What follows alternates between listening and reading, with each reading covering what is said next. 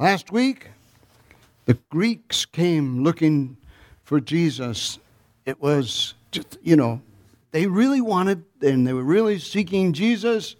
Jesus had an opportunity to be accepted because he was rejected by his own people. In John chapter 1, it says, he came to his own, and his own received him not. But as many as receive him, to them he gives the power or the authority or the right or the privilege to become children of God. So, Jesus, in a way, it was a temptation to go roundabout and not really fulfill the will of God, because at that point in time, as you know, if you're a student of the Bible, Passover was coming, and this was the end of Jesus' earthly ministry as far as preaching and teaching. And his public ministry, after the end of this chapter, now becomes private. So this is his last public ministry. And it says that although, beginning in verse 37, although he had done so many signs before them, they still did not believe in him.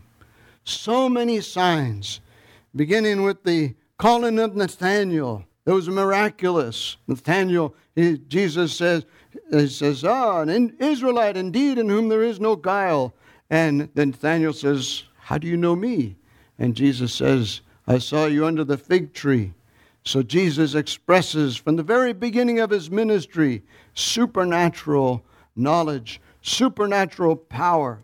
He's God come in the flesh, and he reveals this over time. The next thing he did was an act of mercy. He turned the water into wine to save the people from embarrassment at the wedding feast. And then in chapter 3, he introduces the idea, or the demand, if you will, of the new birth and the necessity of the new birth. Next, in chapter 4, he speaks to the woman of the well, and he clarifies worship. He authoritatively tells the world that this is how you worship, in spirit and in truth. And then in chapter 5, the nobleman's son is healed simply by Jesus speaking a word. These are signs, acts of mercy. Then in chapter 5 also, there's a man at the pool of Bethesda. He's been lame for 38 years, or whatever his infirmity was, laying there, can't get up. And Jesus tells him, just get up. Take your bed and walk. And this begins the troubles of Jesus. Everyone gets upset. Well, not everyone. The authorities get upset. Hey, it's against the law for you to pick up your bed and walk on this particular day. Thank God. I know there's some people that claim, oh, you have to worship God on Saturday. Oh, you have to worship God on Sunday. How many believe that what Paul said is worship God every day? Make up your own mind. I'd say every day's Easter. Amen? Jesus rose from the dead. He's not in the grave anymore. Hallelujah. That's good news. And then he heals the multitudes and feeds them miraculously with the loaves and the fishes. They want to make him the king. And he says, no. And tells his disciples, you guys go ahead north, get up there to Capernaum. And he comes by walking on the water. What a miracle. Somebody posted a video. I'm going to try walking on water. He stepped right into the water and sunk right away. Only Jesus and Peter walked on the water. Hallelujah. And then he declares that he himself is the only way to have access to the Father. Psalm 65 verse 4 says, blessed is the man. Jesus explains, unless the Father draws people, they will not come. But blessed or happy is the man that God chooses and that God causes to approach him, that that man or that woman may dwell in God's courts. Then he forgives the woman caught in adultery, which was a really bizarre episode because under the law of Moses, both people, you can't commit adultery by herself. Both of them were supposed to be stoned, and they only brought the woman. Hallelujah. But Jesus sets them straight. Whoever is without sin, cast the first stone. And beginning at the oldest to the youngest, they walk out. And what's interesting is, I tried to look it up. Somebody told me that what really amazed them was him writing on the ground, because in effect, the ground was kind of hard. And how many know that the tablets of stone were written with the finger of God? Irregardless, he forgives the woman. And then a blind man is healed. He's blind from birth. These are the signs that Jesus did in their presence, and they still would not believe. Man was born blind, and they arrest him, put him on trial.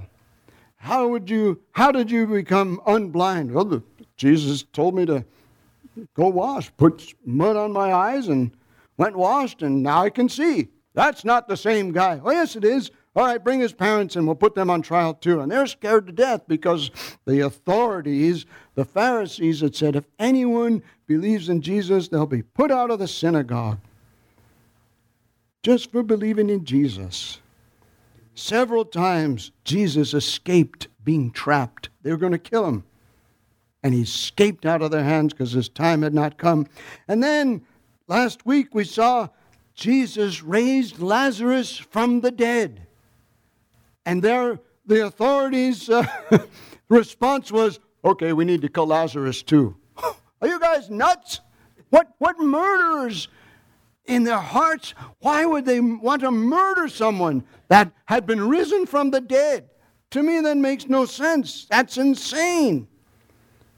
And then he just came into the city, had the triumphant entry, fulfilled prophecy. See, your king comes to you sitting on a donkey, the foal of a donkey. Right before their eyes, Scripture was fulfilled, and they still would not believe. Does that blow your mind? It blows my mind. Yes. Still would not believe. Hallelujah. However, in John chapter 11, verse 47, we notice that the Pharisees acknowledge this man works many signs. I like what the man born blind told them. If this man was not of God, he couldn't open his blind eyes, could he? And they'd say, you're teaching us? Out with you. Good grief. Out of the mouth of babes and infants, thou hast ordained praise. Don't have to be real smart. You don't have to be a scientist to understand salvation. You don't have to be a genius to realize people sin and they need to be set free from sin. I remember I was called to jury duty. It was for a DUI. And sitting there in the courtroom and asked us to introduce yourself, tell us about yourself. My name's Joseph Coble. I'm a union carpenter. And both lawyers turned around and looked at me. And then when it came my turn, I said, Your Honor, can I approach the bench? And I got up and I told the judge and the two lawyers, I said, I was an alcoholic, but Jesus Christ set me free. And in my opinion, alcoholism is the only addiction or the only disease sold in a bottle over the counter. And as far as I'm concerned, if I got this far, your client's guilty and you're wasting taxpayer dollars. And they said, okay, you're dismissed. That was the truth. They're wasting taxpayer dollars. Man up, you did the deed, suffer the consequences. Maybe God would have mercy on him. Maybe. In John chapter 21, verse 25, it says, many signs were done, and many other things were done that were not written. But in verse 29 it says, verse 31, these are written that you may believe three things: that Jesus is the Christ, He's the Son of God, and by believing you may have life in His name. What a blessing. Amen. What did Jesus tell Thomas? He says, because you have seen me, you have believed. Blessed are those who have not seen and yet have believed. Because many other signs he did in the presence of his disciples. Anyone who claims that Jesus is just a figment of your imagination, he's your imaginary friend, is what one person said. No, he's not your imaginary friend. Look at the evidence. Jesus was a real historical person. The question is whether or not you believe he was God come in the flesh. That's the big issue. Many still don't believe in him, so that the words spoken by the prophet Isaiah might be filled. Lord, who has believed what he heard from us? And to whom has the arm of the Lord been revealed? Who has believed our report? You ever try to witness and tell somebody about Jesus and they just, leave me alone, go away, and they don't want to hear it. Who has believed our report? We have good news. That death is not the end. Excuse me. Amen? Amen? That's good news. We're going to see all of our relatives again. Amen? Those that have gone before us. Hallelujah. Who has believed our report? They still would not believe. I like the illustration. Whom has the arm of the Lord been revealed? The idea is that God has rolled up his sleeve and flexing his muscles. Hey, see that? Check this out. God's got big muscles. Amen? Praise God. Hallelujah. And this comes from Isaiah chapter 53 of Isaiah, the great chapter that fully describes the Messiah and his office and his success. Hallelujah. To whom has the arm of the Lord been revealed? Therefore, they could not. For again Isaiah said, he has blinded their eyes and hardened their heart, lest they see with their eyes and understand with their heart and turn, and I would heal them. Isaiah said these things because he saw his glory and spoke of him. He saw the Lord high and lifted up. If you know the story, it says, in the year that King Uzziah died, I saw the Lord high and lifted up. And his response was, whoa, I've seen God. I can do anything now. No, Isaiah's response was, woe is me, for I am a man of unclean lips, and I dwell among a people of unclean lips. He saw God and it scared him to death. I've seen God. I was reading a testimony of a young man over in Iran. He says that when I was a drug addict, I wanted to be the best drug addict there was. When I was a thief, I wanted to be the best thief there was. And then one day, God touched his life, and he said, now I want to be the best Christian I can be. And he said when he was praying for God to save him, he said, I could sense Jesus' presence in the room, but I had my eyes closed, and I dared not look up to see if he really was there, but I could sense his presence. This is a man who understood God is holy. Amen? Amen. God is holy, and without Jesus, we are not holy. Woe is me, was his saying. Hallelujah. But did you know that in Isaiah, when God speaks in verse 9, or verse 8 through 9, Isaiah says, I heard the voice of the Lord saying, first, he's unclean lips. An angel comes and touches his lips with a coal, and that cleanses him. Praise God. I don't want any burning coals touching my lips unless they're from God. Amen. Anybody ever been burned?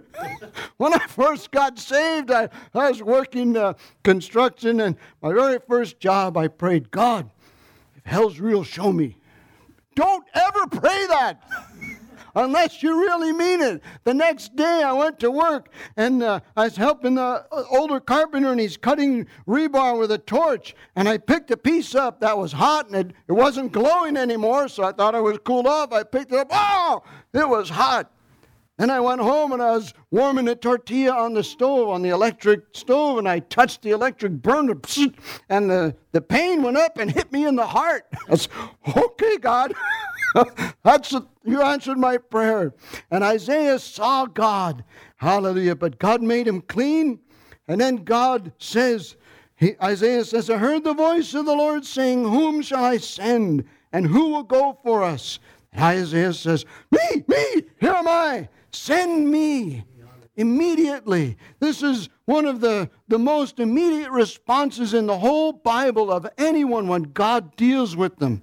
Immediately, send me. And God says to Isaiah, he says, go and say to this people. And this is what Isaiah says to the people. Keep on hearing, or hear indeed, but do not understand. Keep on seeing, or see indeed, but do not perceive. That was Isaiah's message to the people. Hear, but don't understand. See, but don't perceive.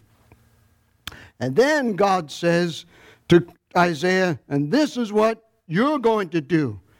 Isaiah, and this is the way it looks to me, because if where the quotation marks are in the Bible, and look it up for yourself in verse 10, God commands Isaiah, make the heart of this people dull, and their ears heavy, and blind their eyes, lest they see with their eyes, and hear with their hearts, and understand with their hearts, or hear with their ears, understand with their hearts, and turn and be healed. Turn and be healed. The key to the Jews of that day is that they would see with their eyes. This was God's hope. Then understand with their hearts and turn. And as a result, God would heal them. Psalm 19 verse 7 through 11 says these words, the law of the Lord is perfect, converting or restoring the soul. The testimony of the Lord is sure, making wise the simple. The statutes of the Lord are right, rejoicing the heart. The commandment of the Lord is pure, enlightening the eyes. The fear of the Lord is clean, enduring forever. The judgments of the Lord are true and righteous altogether, and in keeping them there is great reward. Hallelujah. That's why we have the Bible. That's why we have the Scriptures. In keeping them, there is great reward. God's purpose is to heal. Amen. Exodus chapter 15 verse 26 says, I am the Lord who heals you. Psalm 103 verses 2 and 3 says, bless the Lord, O my soul, and forget not all His benefits. He forgives all your iniquities and heals all your diseases. The cross has not lost its power. Amen. Jesus is the same yesterday, today, and forever. Because Isaiah saw God's glory, he responded. Psalm 98 verse 1 says, sing unto the Lord a new song. He has done marvelous things. His right hand and His holy arm have gotten Him the victory. There is in the Old Testament, and it's Isaiah, I don't know exactly where, that God says, I will provide atonement, because the people couldn't do it on their own. Hallelujah. And then, nevertheless, this is a funny word. Can you imagine trying to teach someone English? Here's a good word for you. Nevertheless. What in the world? Nevertheless. So I decided, you know what? I've got a Strong's Concordance. I'm going to look that word up. I couldn't believe it. I opened the book, and immediately it was right there at the word, nevertheless. Whoa, I guess God wants me to understand this. Well, guess what? It just means however. Or it could be translated nonetheless. What kind of word is that? Simple English, but would be better. Yet, however, many of even the authorities believed in Him. Isn't that amazing? A lot of people did believe in Him. However, but for fear of the Pharisees, they did not confess it. Confession is so important. There's power in confession. Romans chapter 10, verses 8 through 10, quoting Deuteronomy chapter 30, says, what does the Word say? What does the Word say? It says, the Word is near you, in your mouth and in your heart. That is the word of faith which we preach. That if you confess with your mouth the Lord Jesus and believe in your heart that God raised Him from the dead, you will be saved. Ephesians chapter 1 verse 20 says Jesus is seated at the right hand of the Father. For with the mouth, or with the heart, with the heart one believes, resulting in righteousness, a right standing with God, and with the mouth confession is made unto salvation. Confession. We should never be embarrassed to speak the name of Jesus. I remember I was at a social function, and one of the fellows comes up and he's got a drink in his hand. I said, "Joe, you don't drink?" I said, "No, Jesus Christ set me free." And he looked at me like really strange. And I found out later his mom is born again. And when he was younger, he used to go to church with Mom. So that explained the look on his face. Praise God. There's power in the name of Jesus. When we speak Jesus' name because we have a relationship with Him, it does something. It changes the atmosphere. Amen? However, they were scared. So the chief rulers and the leaders, many, even of the authorities, these are the leading men, the nobles, they weighed in the balance. Should I tell somebody about Jesus, or should I just be quiet and just let because they loved the glory or the praises that comes from man more than the praise or glory that comes from God. They didn't want to be ostracized, put out of the synagogue. How embarrassing. They won't let me come into the church anymore. Just because I confess Jesus. So, does that strike you as odd? Strikes me as strange. Praise God. They did not confess it. They wouldn't say, "Oh, yeah, I believe Jesus." 1 John chapter 4, verse 2 and verse 15. Verse 2 says, "By this you know the Spirit of God. Every spirit that confesses that Jesus Christ has come in the flesh is of God."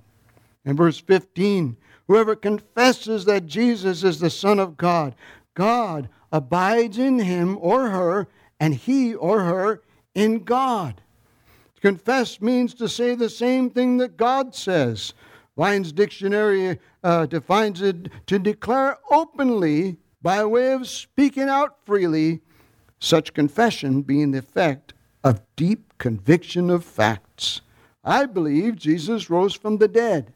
I believe that because I believe that, and because I've asked Jesus to be the Lord of my life, I'm saved. Amen? It's Isaiah, verse 11.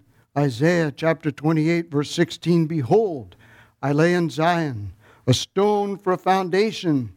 Whoever believes will not act hastily or not be ashamed."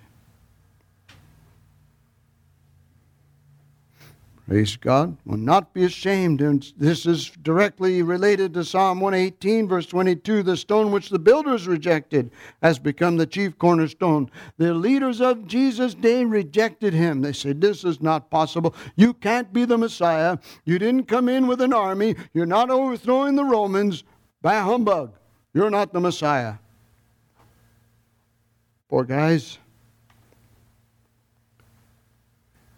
In Romans chapter 10, verse 13, it says, quoting from Joel chapter 2, verse 32 in the Old Testament, "Whoever calls on the name of the Lord shall be saved." How do you know you're saved? I called on the name of the Lord. How do you know you're saved? Because I believe in my heart that God raised him from the dead. How do you know you're saved? Because I say so. Because God says so. And so I'm saying the same thing that God says. Amen? Psalm 118, verse 11. Psalm 118 is a great psalm. It's messianic. It says, "I shall not die, but live, and declare or confess the works of the Lord." Luke chapter 12, verse 8, Jesus said, "Also I say to you, whoever confesses me before men, him the Son of Man, or her, the Son of Man, also will confess before the angel of God." Or the angels. Matthew chapter 10, verse 32 says the same thing. "Him I will also confess before my Father who is in heaven." Isn't that a great promise? That if we'll confess Jesus before people, when we get to heaven, when it's the last day and judgment day, Jesus said, "Well, because you confessed me before men, I'm going to confess you before the Father. One of the scariest scriptures in the whole Bible is Jesus on the day of judgment will say to some people, "Depart from me, I never knew you." That's the scariest scripture, I think, in the whole Bible. I want to know Jesus better and better. Amen? Hallelujah. Isaiah chapter 45, verse 23 says these words, God speaking, "I've sworn by myself, the word has gone out of my mouth in righteousness and shall not return. It be effective." And this is what God swears. God swears. Amen? That to me every knee shall bow and every tongue shall take an oath, a legal confession. Every knee shall bow. Glory to God, we can do it willingly now. Or those that don't receive Jesus, they're going to bow anyway. Amen? Praise God. Let's go on. They loved the glory that comes from man more than the glory that comes from God. The Jewish annotated New Testament says it this way: they loved human glory more than the glory that comes from God. The King James says they loved the praise of men more than the praise of God. The New American Standard Bible calls it the approval. Now, people that, how can I say this? It's not right, or it's weird if you don't want people to like you. Amen? We want people to like us, right? Human beings are social animals, they call us, because we have to have relationship with people. People that are off all by themselves, hermits or whatever, they're weird. God doesn't want us to be weird. God wants us to be normal. God wants us to have relationship with people. He doesn't want us to be rejected by people. Amen? Now, this word praise is the Greek word doxa, which means radiance or glory or reputation. Because the New Testament was translated into Greek, into the Septuagint, not the New Testament, the Old Testament. In the city of Alexandria, there was a great library. There was also a great Jewish congregation, and 70 elders got together, and they translated the Hebrew Scriptures into Greek. It's called the Septuagint. You'll see a LXX in your Bible for notes on that. Now, in the NIV Dictionary of New Testament Theology, it says that because they translated the Hebrew into the Greek, this word doxa is the clearest example of a change in meaning of a Greek word when it came under the influence of Scripture. It used to mean just an opinion, but now it means more than that. Hallelujah. A manifestation of His presence. It changed. It was changed. The word doxa was changed to express God's glory and power. For example, in Psalm 24, verse 7, it says, "Lift up your heads, O you gates, and be lifted up your everlasting doors, and the King of glory shall come in." Who is this King of glory? The Lord, strong and mighty. Remember, God shows His right arm, His mighty arm. The King, the Lord, strong in battle, strong and mighty, mighty in battle. Who is this King of glory? The Lord of hosts, the Lord of the angel armies. He is the King of glory. So it changed the word from meaning just an opinion of someone to the reputations, the radiance, the expression of God's glory and power. John chapter 5, chapter 5, verse 44, Jesus says, "How can you believe when you receive glory from one another and do not seek the glory that comes from the only God," or from only God? There's a note in my I think it's in Matthew Henry's commentary.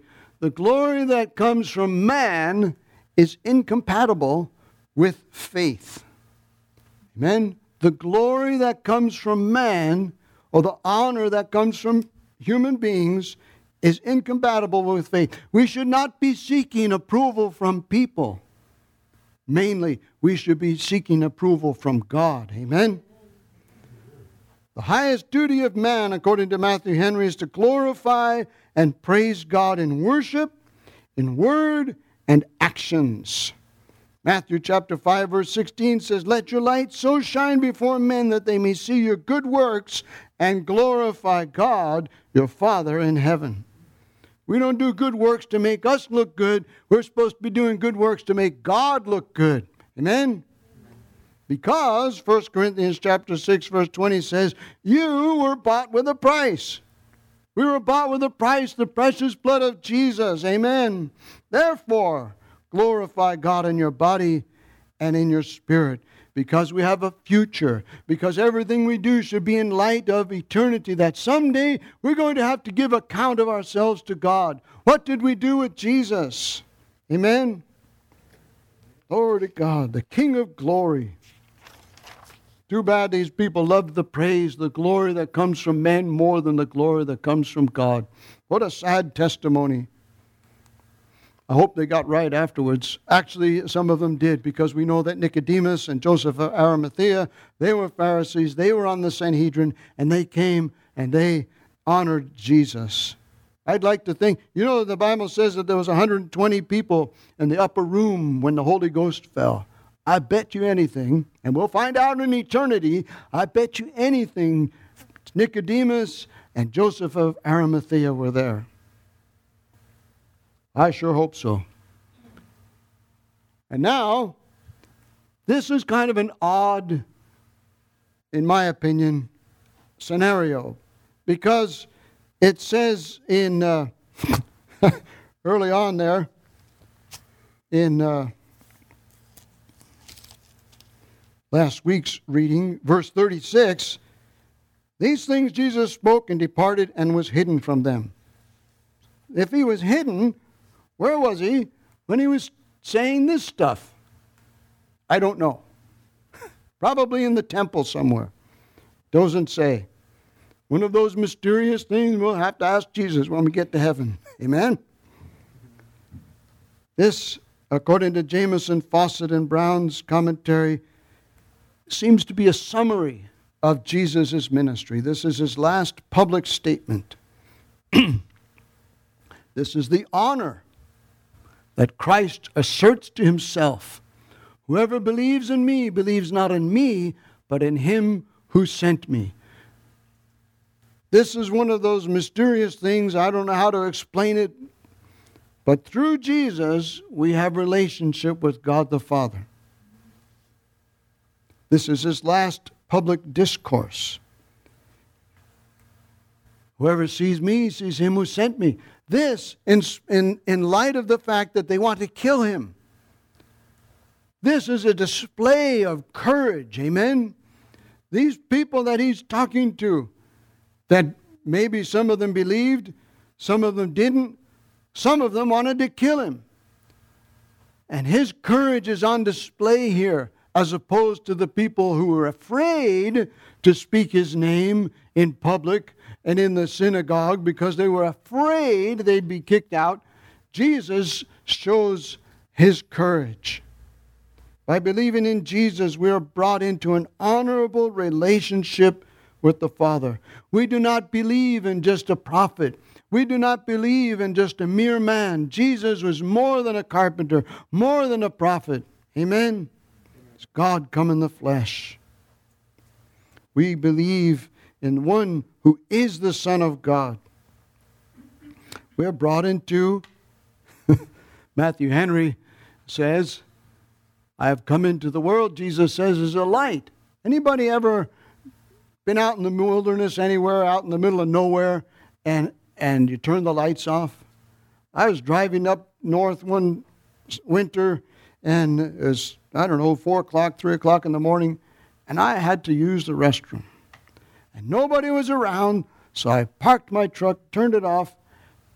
It was so dark, I was afraid something was going to come out of the bushes at me. It was so dark. I said, "Man, it is dark." Not even a star you could see. Nothing. I said, "Man, it's dark out here." Another time I went with my son when he was a little guy. We went to the mine down in Bisbee. And they go in the little tunnel there and, "Okay, everybody, turn your lights off." Man, it is You can't see anything. Matt, are you still there? Hallelujah. What comfort. Jesus said, I've come to the world as a light, that whoever believes in me may not remain in darkness. Oh, God, I was so glad to get back in my truck and turn the engine on and turn the lights back on so I can see. Hallelujah. This is a comfort. It's God. 2 Corinthians chapter 4, verse 6 says, it is God who commanded light to shine out of darkness, who has shone in our hearts to give the light of the knowledge of the glory. There's that word again, the glory of God in the face of Jesus. Goes on to say we have this treasure in earthen vessels in our bodies, that the excellence may be of God and not of ourselves. Amen. You don't have to continually invite the Holy Spirit in. The Holy Spirit's already in when you received Jesus as your Savior.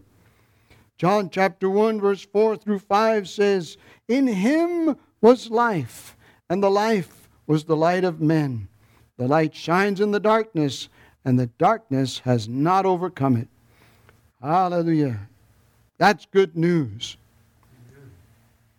I like what Paul, he's on trial before King Agrippa. In Acts chapter 26, verse 17 through 18, he tells the king, Jesus sent me to the Gentiles. And this was his message, to open their eyes in order to turn them from darkness to light and from the power of Satan to God, that they may receive forgiveness of sins and an inheritance among those who are sanctified by faith in Jesus. Glory to God. He goes on to say, therefore, I was not disobedient.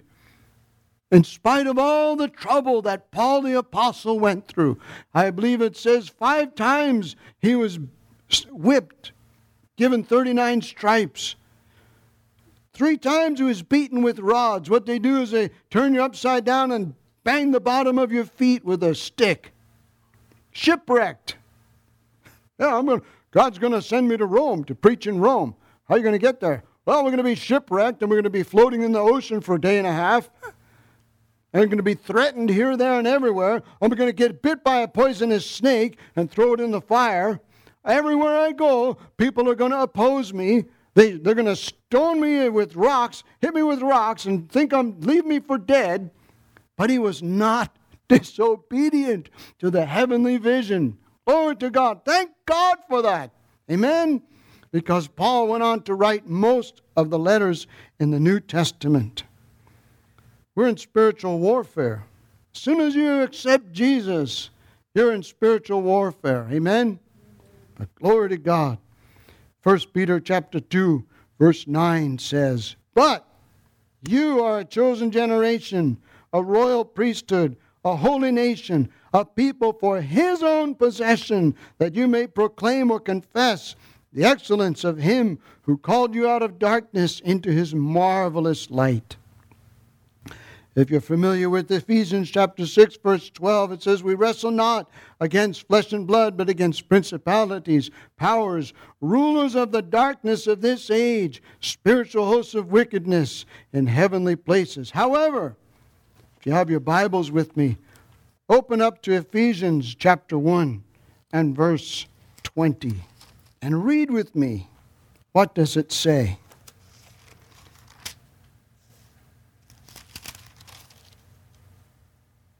Verse 19 begins that Paul prays that we would know what is the exceeding greatness of His power toward us who believe, according to the working of His mighty power, which He worked in Christ when He raised Him from the dead and seated Him at His right hand in the heavenly places. Who is Jesus now? Where is He at? He's far above principalities and power and might and dominion and every name that is named, not only in this age, but also in the age to come. Romans chapter 8, verse 38. For I am persuaded that neither life nor death, nor angels, nor principalities, nor powers, nor things present to come, nor height, nor depth, nor any other created thing shall be able to separate us from the love of God, which is in Christ Jesus. Turn with me to Colossians chapter 1, verse 16, and read with me. Colossians is after Philippians. Oh, wow, almost ripped my pages there.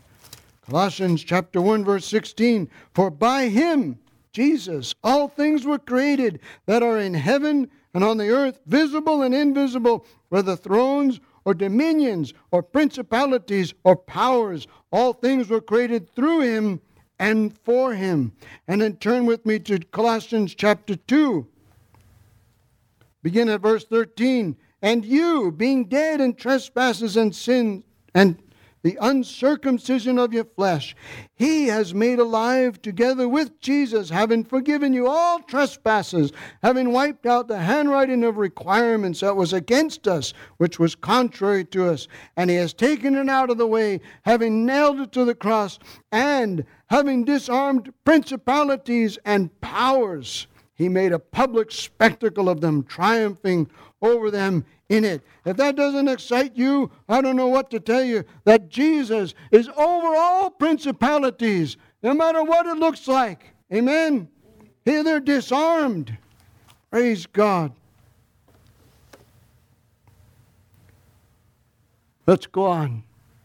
Whoever sees me, verse 45, sees him who sent me. He's proclaiming courageously his equality with God for us. Thank God that we're no longer in darkness. And then Jesus says, if anyone hears my words and does not keep them, I do not judge him. For I did not come to judge the world, but to save the world. That's Jesus' whole purpose. Not only did Jesus die for the sins of the whole world, but he shed his blood to pay the price for the redemption of the entire universe. Amen? There will be a new heaven and a new earth. Glory to God. We are brought into comforting enjoyment. Jesus followed fully all of God's commands to him. If anyone hears my words and does not, there's no neutrality. Once you hear about Jesus, you make a decision. Amen? Thank God that we've made the decision. We made the right decision. We said yes to Jesus. There's no neutrality. You can't say, well, there's no fence riding. John chapter 8, verse 31 through 32, if you abide in my word, you are truly my disciples, and you will know the truth, and the truth will set you free. Thank God that truth is not something we decide for ourselves. Verse 47, Jesus said, I did not come to judge the world, but to save the world. That's Jesus' business, redemption. John chapter 3, verse 16, everyone's familiar with. God so loved the world. But verse 17, which follows, says, for God did not send his Son into the world to condemn the world, but that the world through him might be saved. Hallelujah. To reject Jesus. Verse 48. The one who rejects me and does not receive my words has a judge. To reject Jesus is to count as nothing, according to Dake's Bible commentary, or to despise Jesus. What insanity would take hold of people to despise Jesus? Someone who I had somebody tell me, don't talk to me about Jesus, you'll ruin our relationship. How would talking about someone that loves us ruin our relationship? I don't know. Marvel not if the world hates you, Jesus said. Or God appointed Jesus to the permanent position of high priest. Though he was a son, yet he learned obedience. He became the author of eternal salvation to all who obey him. Because Jesus spoke these words, and some of them were recorded, enough are recorded for us to know our goal is eternal life. And we're to follow Jesus as closely as we can. And then we'll finish up here. Jesus said, I have not spoken of my own authority, but the Father who sent me gave me a commandment. What to say and what to speak. Everything that Jesus spoke, his Father told him to. And Jesus, glory to God, obeyed fully. This is according to Matthew Henry, the solemn declaration of his authority. He has the authority to demand faith. If you get a demand letter from a lawyer, it's a legal document that forces the receiver to respond by complying with the notice to either perform the requested action or cease activity specified. Pay up or else is what a demand note or demand letter is. Suppose you have a loan out and they send you a demand and you don't have enough money to pay the demand, pay the loan off. What are you going to do? You're in trouble. Same way with Jesus. When he makes the demand, he says, you have to believe in me, Jesus said. You have to. Whoever worships God must worship him in spirit and in truth. Thank God that Jesus is the author. He was commissioned by the Father, and he was obedient, and the goal is eternal life. As the Father has told me, Jesus says. Praise God.